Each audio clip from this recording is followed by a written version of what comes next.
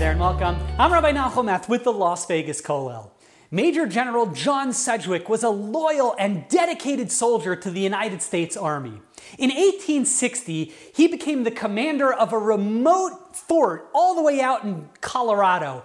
There was no railroad that was able to supply that fort, yet because of his dedication to his country and his dedication to his troops and his soldiers that were under his command, he made sure that all of his troops had all the provisions that they needed. They had comfortable bedding and lodging because he was so dedicated and so compassionate and loving for his country and his soldiers. He made sure that even though they were out in the middle of nowhere, they were super remote, he made sure that they were well taken care of.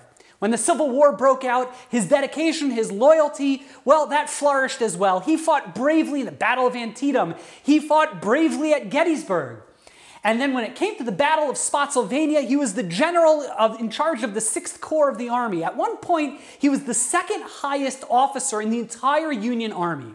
And in the Battle of Spotsylvania, he was out in the field commanding his division, and he noticed a break in his line. He noticed that his artillery wasn't quite in the proper position, and he rode out bravely, valiantly, in front of all the danger and bullets whizzing overhead. He made sure and he instructed that his army be positioned just right and that they would get into the proper positions and they'd move their cannons and artillery to the right spot. And he put himself in harm's way, leading his troops, leading his forces to make sure at that moment during the Battle of Spotsylvania that his cannons, they were positioned correctly. And he bravely, courageously, because of his loyalty and dedication to his troops and his country, he bravely and courageously made sure that his troops and his cannons and his artillery, they were positioned in the right way and in a correct position. He was a real brave guy.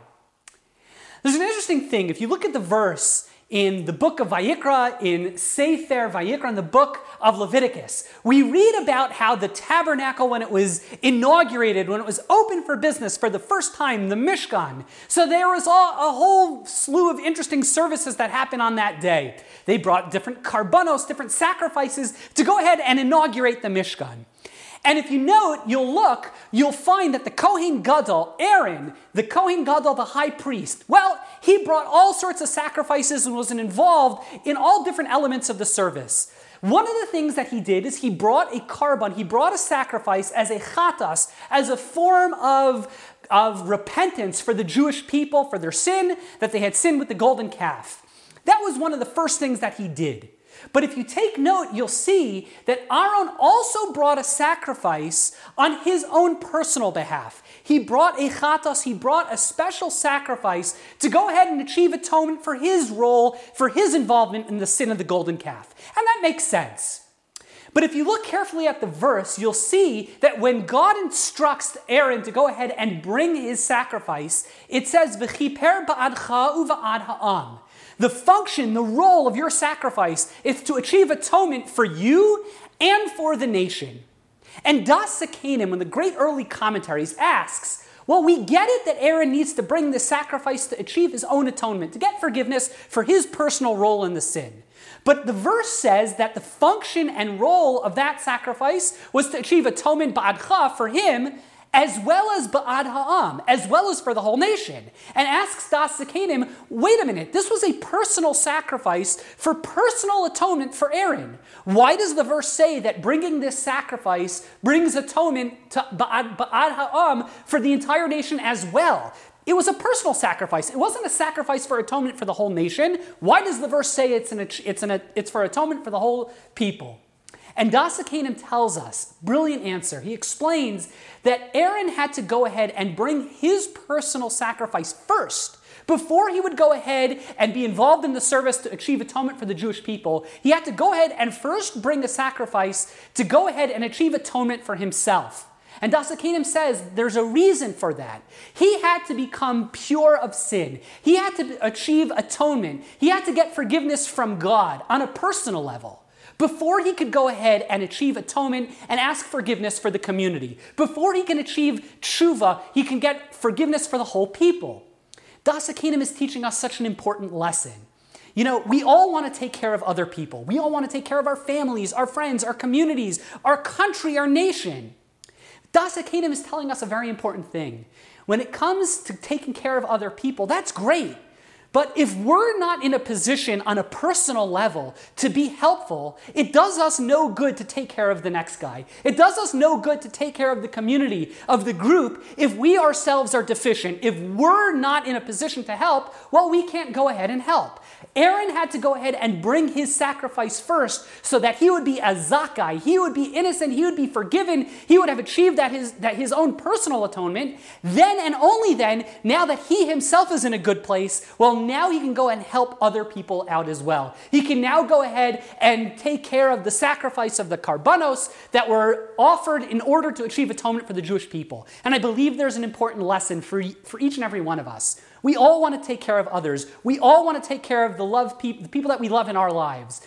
We've got to remember, we've got to carve out a place for ourselves. If we're not in a good place, we can't take care of other people. I think that holds true with our spirituality. I think it holds true with our physicality and our emotional well-being. If we're not in an emotional state of mind that's healthy and productive, if we're physically weak or unhealthy, we're not going to be in a position to take care of other people. We can't go ahead and take care of our families if we're ill, if we're emotionally unstable. We have to go ahead and make sure that we're in a good place so that we can go ahead and take care of others. And that's a vital lesson for being successful in terms of helping other people out. We all want to take care of others, but we have to remember, we got to make sure that we're doing okay. How are we doing spiritually? How are we doing physically and emotionally?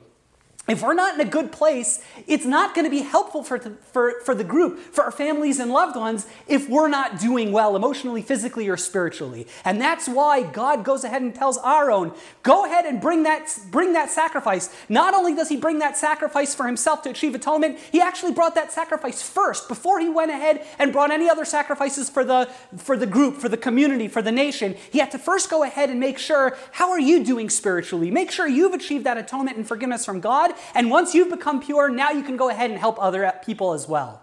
John Sedgwick, when he was faced that critical moment, the Battle of Spotsylvania, he sees his artillery is not in position. He runs to the front of the lines to go ahead and make sure his cannons are in the right place and his artillery are positioned well.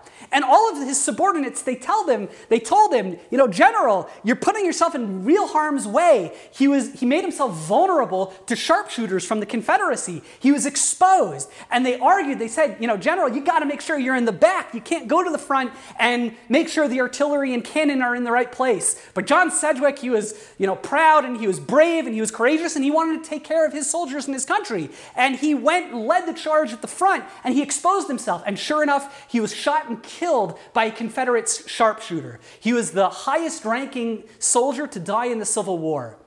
His intentions were right. He wanted to help his country. He wanted to help his soldiers. He wanted to help the people that were under his charge. But he forgot to take care of himself. He forgot to make sure that he was in a safe place, that he was positioned appropriately to make sure that his unit, his army was positioned in the appropriate way and the artillery was in the right place. That's great, but he has to make sure that he's positioned in a safe way. Him getting killed, knocked him out of the war, obviously, and he only did harm to his unit and to his corps.